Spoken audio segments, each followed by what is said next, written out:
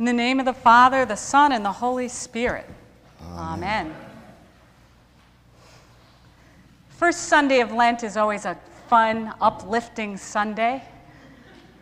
We get to talk about sin. Now, we did have a class on sin in seminary, and I always wanted to know if there was a lab. I thought I'd get an A in the lab, and I've told people, hey, come and hear me this Sunday. I'm an expert on sin. It's not a subject that we talk about very much, or that we think about or raise our level of awareness. And I had my sermon kind of all set in my head, and then I came home on Friday, and my husband said, did you hear about the earthquake in Japan? So we went up and we began watching some of the video, and it was just horrific.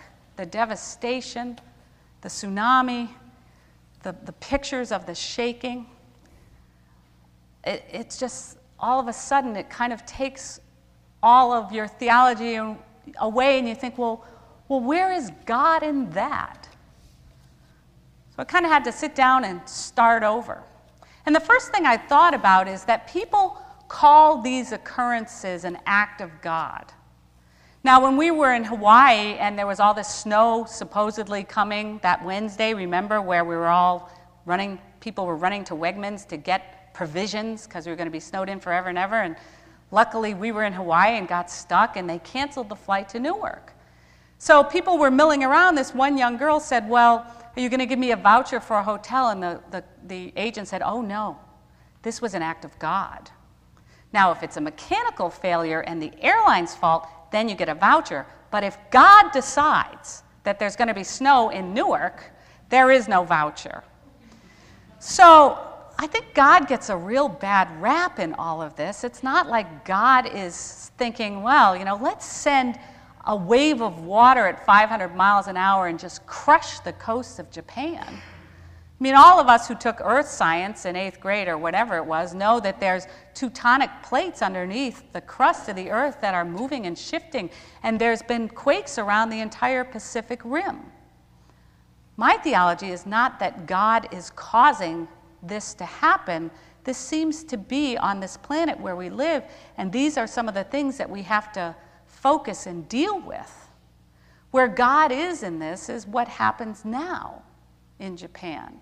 In terms of the rebuilding, in terms of our prayer for the people to have the strength and courage to continue in spite the loss of loved ones and property and the suffering and their lack of light and electricity and heat. That's where God is in this. But it also makes me think about power and control. Because what sin is really about is our ideas of power and control. Most of us live in that illusion that we have control.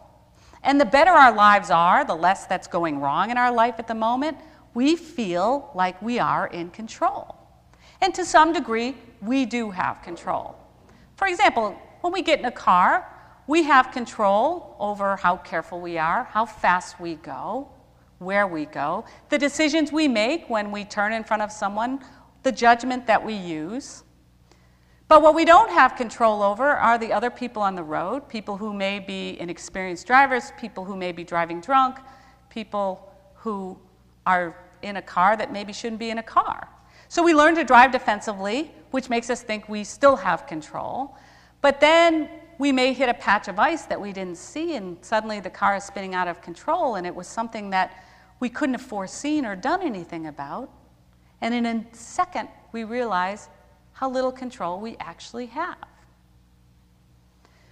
The power piece comes down to this illusion of control that we have, and the more power we have and the more status we have in our culture kind of gives us that even greater illusion of what sort of control we have over life around us. But we have all had experiences of things that happen to us that we have not been in control of. And we don't like, most of us don't like that feeling of being out of control.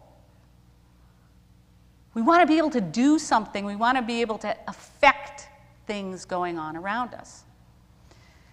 The Christian faith tells us that we don't have control, that it's really God who has control. But the problem with that is then why does God let an earthquake happen to Japan? these are things we have to wrestle with. And again, I think it's geology, but then I'm thinking, well, okay, God, if you're all powerful, all knowing, and all good, hello, let's work on these plates. We don't want that to happen, but that is in fact what happens.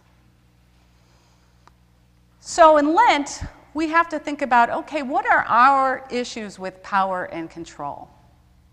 Where are we in that piece? How do we think of ourselves in terms of power and control? Because we all have power. To a degree, we all have power, and we can decide, we have control over how we use that power. Most of the time, we have the power to choose how we react to something. And where God is, at least in the earthquake for me, is how the world chooses to react. How we've chosen to react to Haiti, how we've chosen to react to Christchurch, New Zealand, how we continue to choose to react in the world. Are we working for peace? Are we helping those who are suffering? Are we doing that right here? I was talking to our son who's overseas and deployed at the moment about the earthquake. Of course, he's over fighting in some country somewhere where we don't really know. And he said, wow, he says, I don't know if they're going to send a lot of troops there. He says, my concern is there's so much suffering and poverty and things going on back in the U.S. And we do have a lot of people deployed throughout the world. So even a 22-year-old soldier struggles with these things. So our job during Lent is to reflect on this and think about it. And think about, how does this affect me as an individual? How does this affect me as a parishioner at St. Peter's? How does this affect me as a Christian? How does this affect me as a citizen of the United States? How am I going to act both individually and communally? We were watching a movie about these two men who were Polish Jews in World War II, and they hid about 1,200 people in the forest from the Germans, and they survived through the war. And the movie's called Defiance, and it was an incredible story of their journey of survival in the midst of this, and how they kept gathering more and more people. And the problem, the ethical problem for the two brothers who were leading this was, how can we accept more people? We don't have enough food to feed the people we have. And at one point, the brother who's the leader acquires a horse and eventually kills the horse to feed the ever-growing crowd of people. But they had to set up a little system in this town that they built in the middle of the forest to protect themselves, and they had men going out gathering food and stealing food from farmers and doing these risky missions to feed the people that they were collecting. And one of the men who was going out on these food missions decided that the men going out on these missions should have better food than the rest of the town. And so he arranged, there's this scene where the leader of the town he's sick, he's coughing, he's stuck in this little log cabin, and this guy is standing there with a bunch of these men who have gone on these food missions, eating this wonderful meal, while there's men, women, and children surrounding them, looking at them, watching them eat, because he had decided that these men deserved more food. But the rule had been everyone gets the same amount. So some little boy goes and gets the guy out of his sick bed, and he comes, and they have this confrontation, and the leader says, no, we all get the same amount.